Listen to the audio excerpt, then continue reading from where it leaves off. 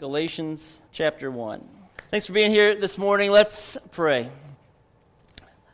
Heavenly Father God, we just thank you for the opportunity it is to come and to worship you. Lord, thank you for this place that you gave us to do it in. Thank you for the people that you've gathered together to worship you today. So God, I pray that you would just turn our hearts to you. Holy Spirit, we pray that you would come and remove distractions, remove things that would hinder us from hearing from you. God, we absolutely are desperate in need of you. God, help us to sense it and to know it. Lord, I just want to lift up those who right now in our country have the hurricane coming through, God, the churches and the Christians who are out there. God, I pray that you would just raise them up to be a blessing in the East Coast. I pray that you would protect people even today. Lord, I just thank you for all the college students at our church that have gone off to school and are leaving this week. But God, I pray that you would be with their parents who are left home. I pray that you would just encourage them, lift them up, give them your grace and strength as they adjust to the changes. Lord, Holy Spirit, I pray we would see Jesus high and lifted up. I pray that the gospel would be center and core in our church.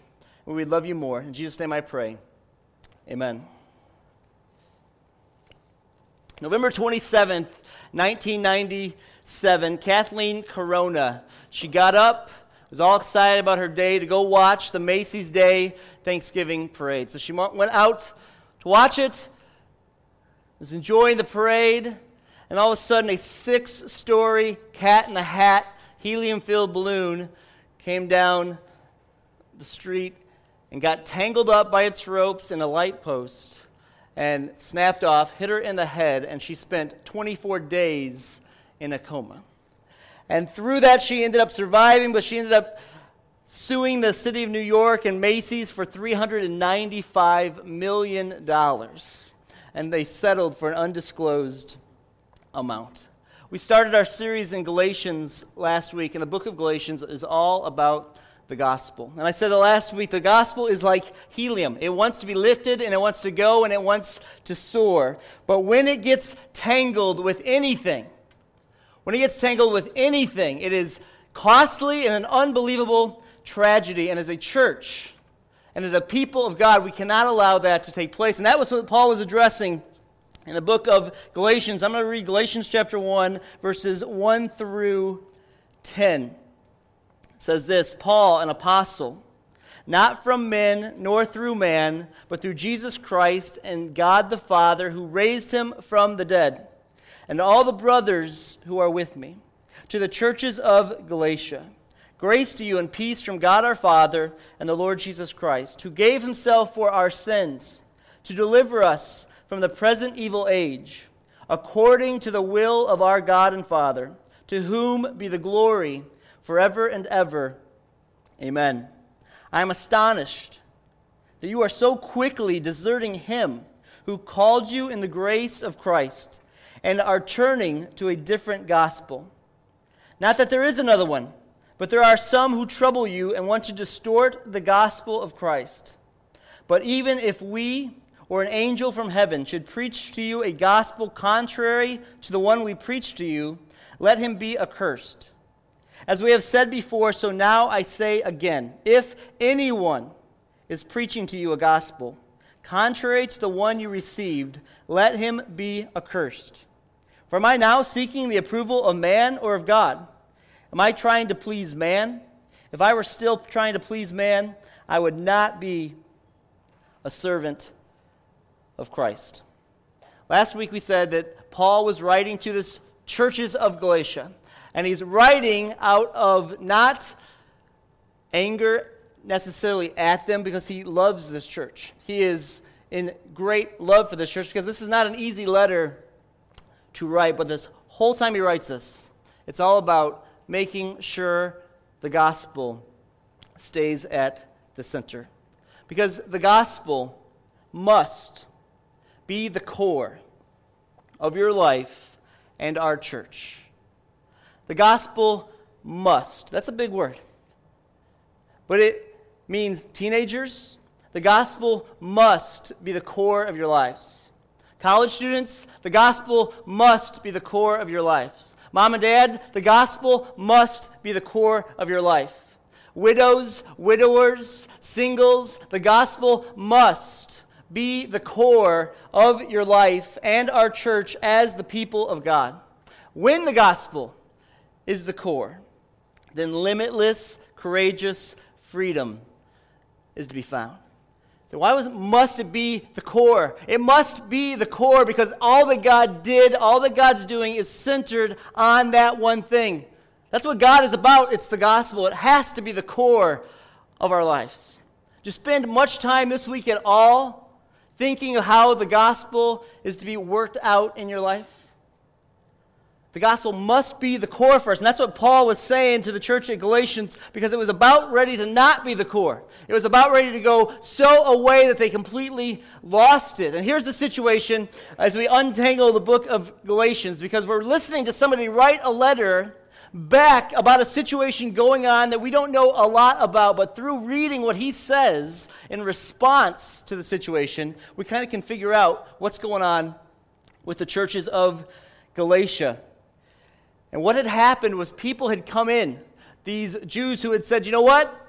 The Apostle Paul, he's not really an apostle, first of all. He made up his own message, and he got his message from a group of people who were in Jerusalem, and they told him what the gospel was, but then Paul kind of went rogue, and he kind of did his own thing. He's kind of the Jason Bourne of the gospel. He just kind of took off, and he's changing things around now.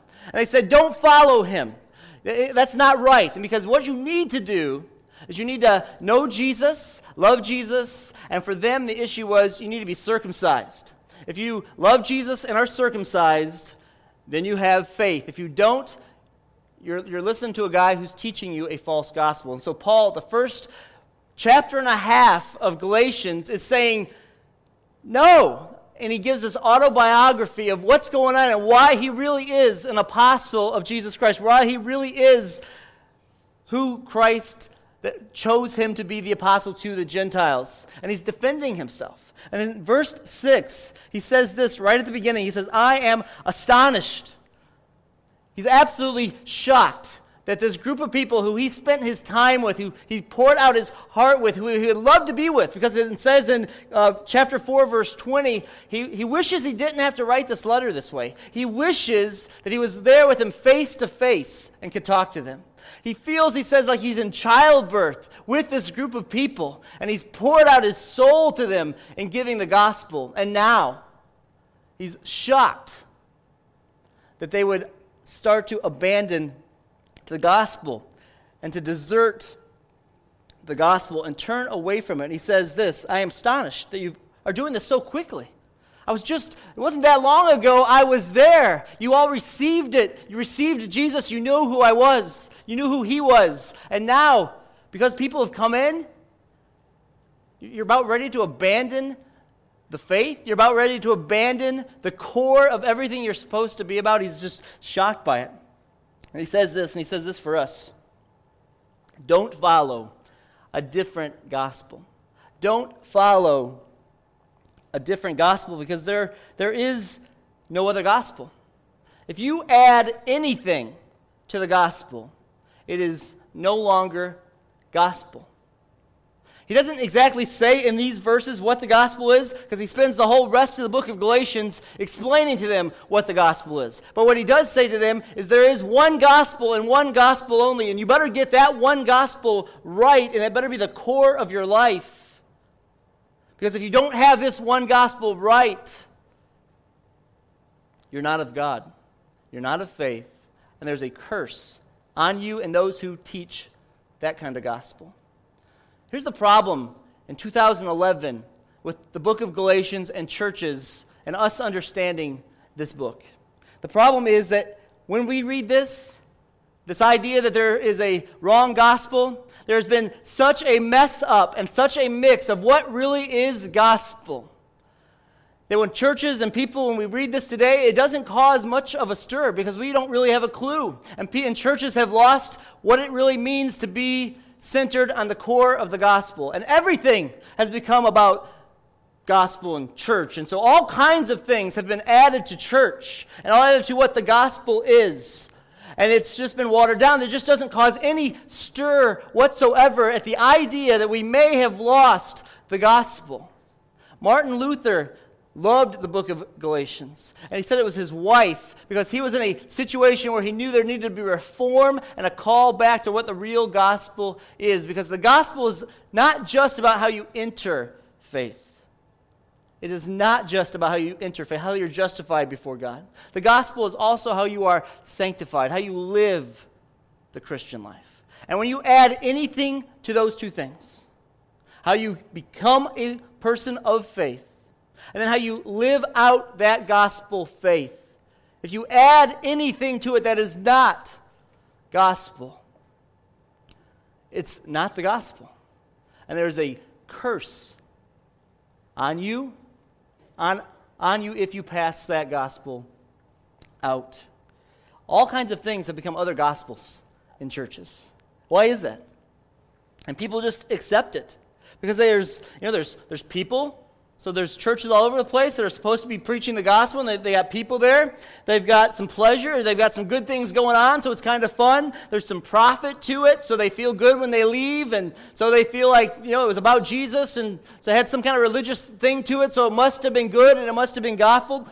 And hey, it even has some problems, So if it's got some people in it, if it got some pleasure to it, if there's a little profit to it, and of course you got people involved, so there'll be problems. So that's gospel church. Church is that's the way it's supposed to be, and it's all good. Paul says no.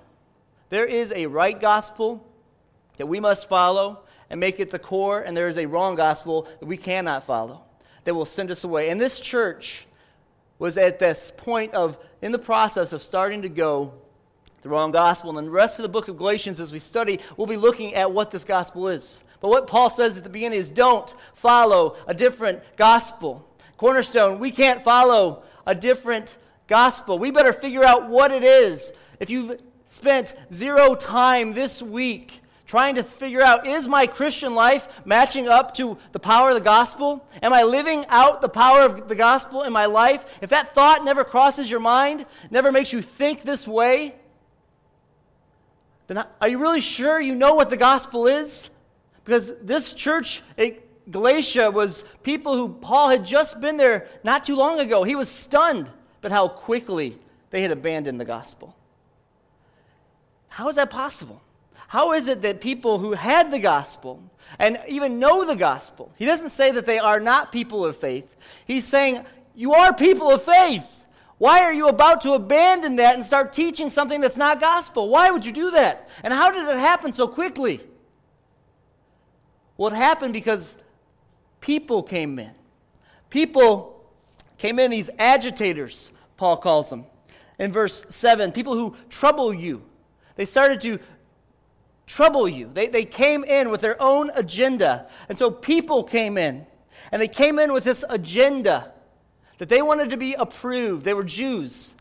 And they wanted Judaism was the trump card in that day. And they wanted to blend Judaism with Jesus.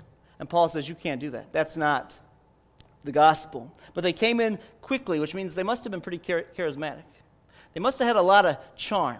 Because if they would have come in with some just rudeness and harshness, the people probably would not have bought it. And it was also extremely demonic, because it was against the gospel. And we as a church must be careful that we don't follow a different gospel. Because I am astonished that you are so quickly turned from the gospel. And we will spend the rest of this fall studying as a church what the gospel is. How does it have implications for how we become believers and how we live as believers? So if we add anything to that, this is what Paul says. You'll be accursed. If I preach it, or if an angel preaches it, or anybody preaches anything that is not the gospel that I gave you, there's a curse on him. Which means Paul said these people who came in to trouble them, this was the curse of eternal judgment. He said these people are not believers.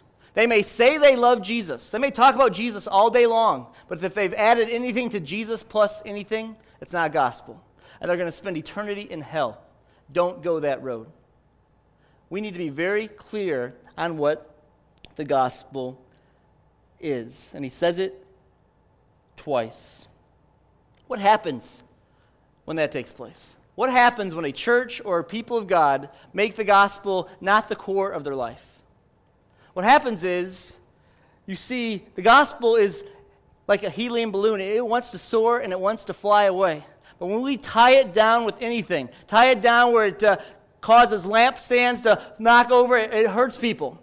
And when churches take Jesus and they add other things to it that's not gospel, for a while it looks good and it attracts people and people get attracted to it. And then all of a sudden, when it follows its way through, all of a sudden there's a lot of people who are confused in their faith. Because what they were told about the gospel and how it's supposed to have its power in their life, and some of you have experienced this. You were told that if you followed the gospel this way, you did all these things, then God's going to just dump blessing on you. He's like a genie in the bottle. But your experience has been, that's not my experience. And you have been confused and you've been frustrated. And then people pass that on to another generation, and then they are then just baffled by it, and they can't figure out, why would I want that? And instead of the helium balloon of the gospel floating around freely, you have a bunch of people in churches with balloons in their hands running, hoping they'll fly. You ever seen a little kid do that? He's at a circus, and there's all these helium balloons around, and he's watching them soar away, and then he gets a balloon that's not filled with helium. But he's thinking, that balloon flies up in the air, so my balloon should fly up in the air. And so he's running around trying to get his balloon to go up in helium. That's what happens when a church or people take the gospel and make it not what it's supposed to be. And the world looks at that, and they see church after church and church and church, people all over the place running around with balloons with no helium. And the people around them saying, hey, you got to do this. Join with this. Grab this gospel balloon. And they're looking at it like there's no impact on your life. It's not helping you in any way. Why would I want to carry that balloon around? That's ridiculous. It's absurd. That's why we as a church and the people of God must make the gospel the core and learn what that is and not mistake it for something else. But then this is what Paul says. That's a pretty solid message. The gospel is a story. It is a news event. It's something that took place in history. Jesus was born of a virgin, lived a sinless life, died at the age of 33 on the cross for our sins, was dead for 3 days, rose again. And that is the power of God. It's a news event that Paul would not have been a part of on his own. He was talking about news. The gospel is a message of news. It's not good feelings. It's not a pull yourself up by the bootstraps story. I was watching 2020 this week, and they had all these kids who've been kicked out by their families, and they've been abandoned by their families, and they followed like 6 of them through their life, and for months. And at the end of it, they showed, how are they doing now? And one of the kids, he's just doing great. He's picked himself up by the bootstraps, and he's doing well. He's moral, and he's upright, and he's going to college. And a lot of churches, we could say, that's gospel. Hey, treat your wife right. Treat your kids nice. Make sure they look good. Be kind to each other. That's not the power of the gospel. The gospel is Jesus Christ coming in, breaking into a life. Because people are made, listen, in the image of God, humanity has unbelievable abilities to pick itself up by the bootstraps and clean itself up. And those are great and good things, but the gospel says we need to tell the story of history, that we are all sinners, and a man named Jesus, the God of the universe, broke in and changed everything so we could be transformed from the inside out. The gospel must be the core of our lives. And he says over and over again, twice, don't mess it up. There's a curse on you and on those who teach that. Why is that so important? Why does the gospel have to be the core? Because when you get the gospel at the core, when we as a church and as the people of God have the gospel as the core, it will bring unbelievable, limitless freedom and courage. Because that's what Paul said. At the end of verse 10 there, he says this,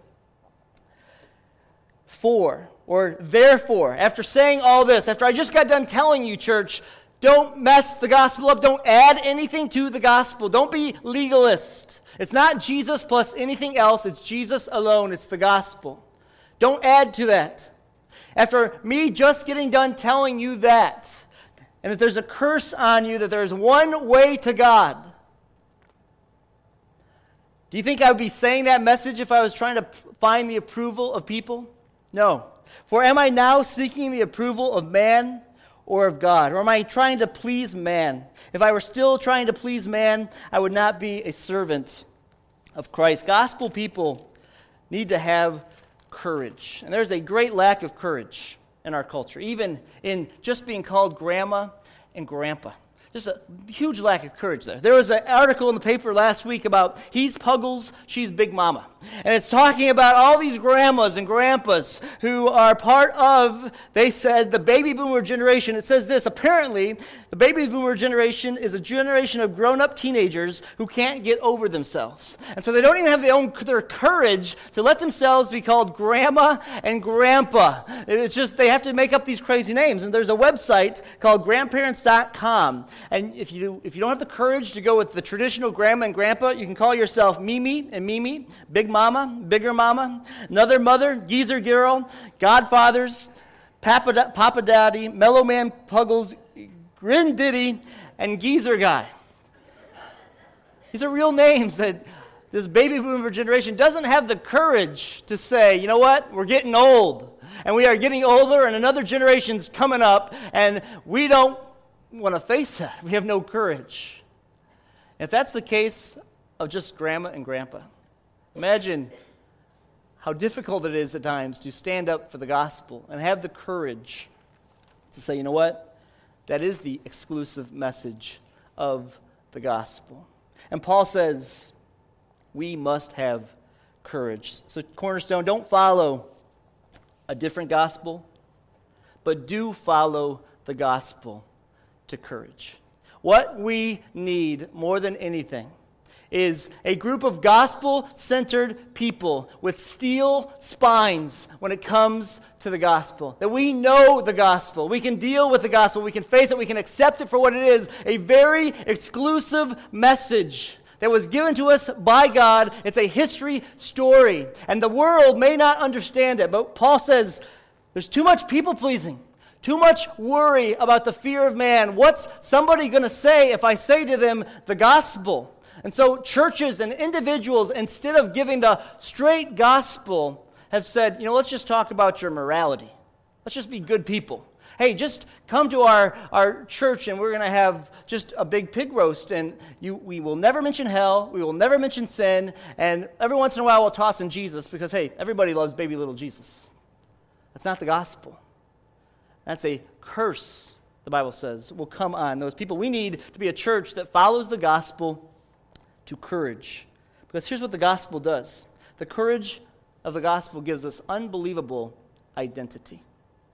It says that we are chosen by the God of the universe, that he called us into righteousness. That's who you are, that we are children of God.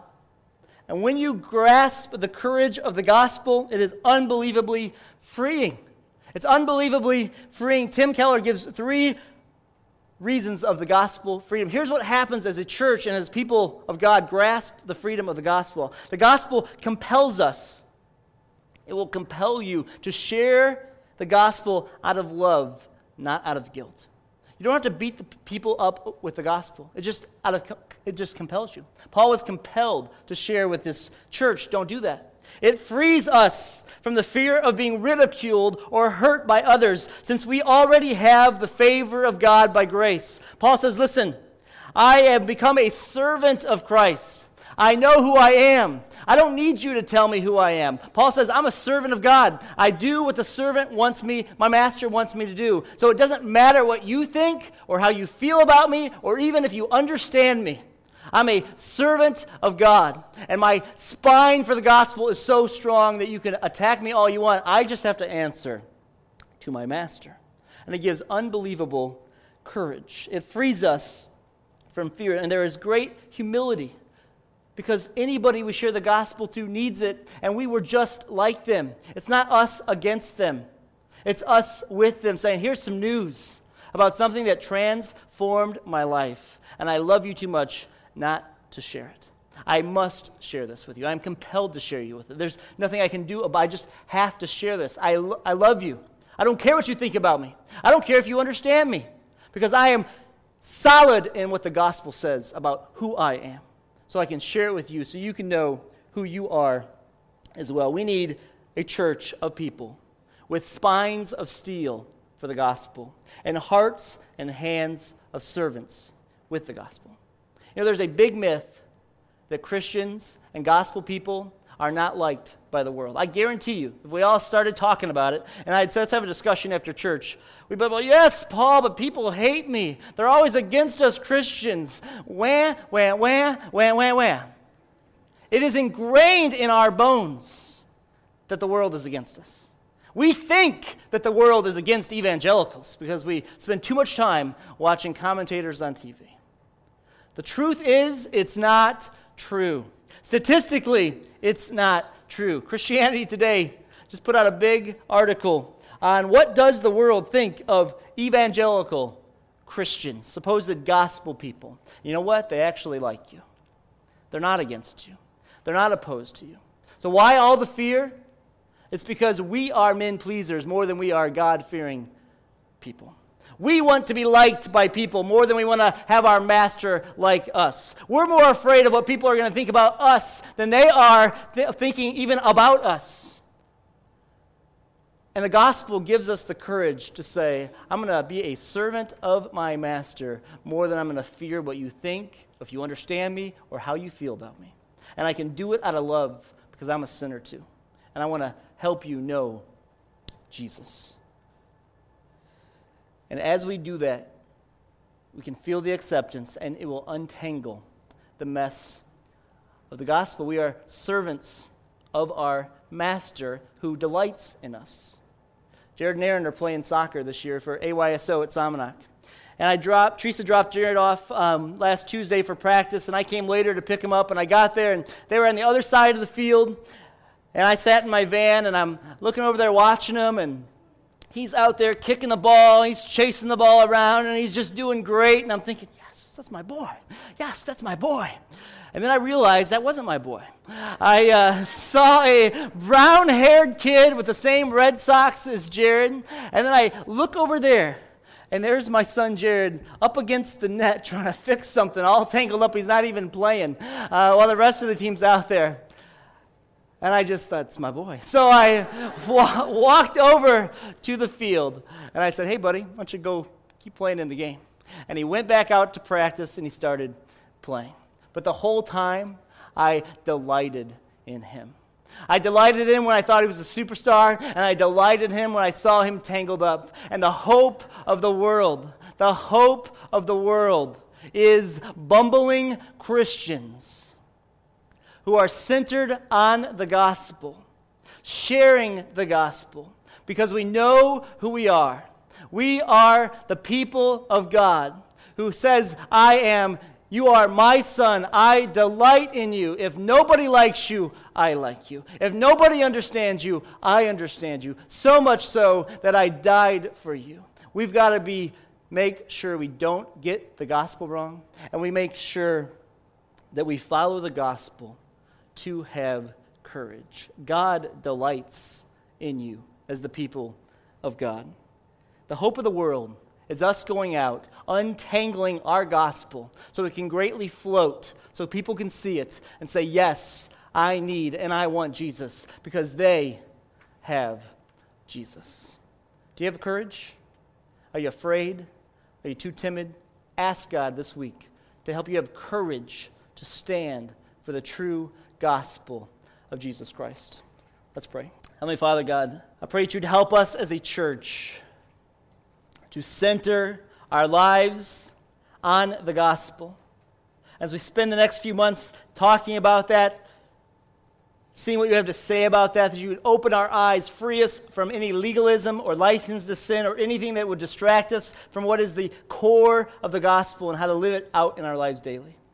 God, I pray that you would be with us. We are fearful and easily scared people of others, and we don't have to be. So God, I pray that you would give us steel spines for the gospel, but hearts and hands that will serve for the gospel. Lord, I pray that this week we would say yes to being a servant and look to you alone and not at other people. God, help us to be a people who love Jesus, love your word. Give us your grace. In Jesus' name I pray. Amen.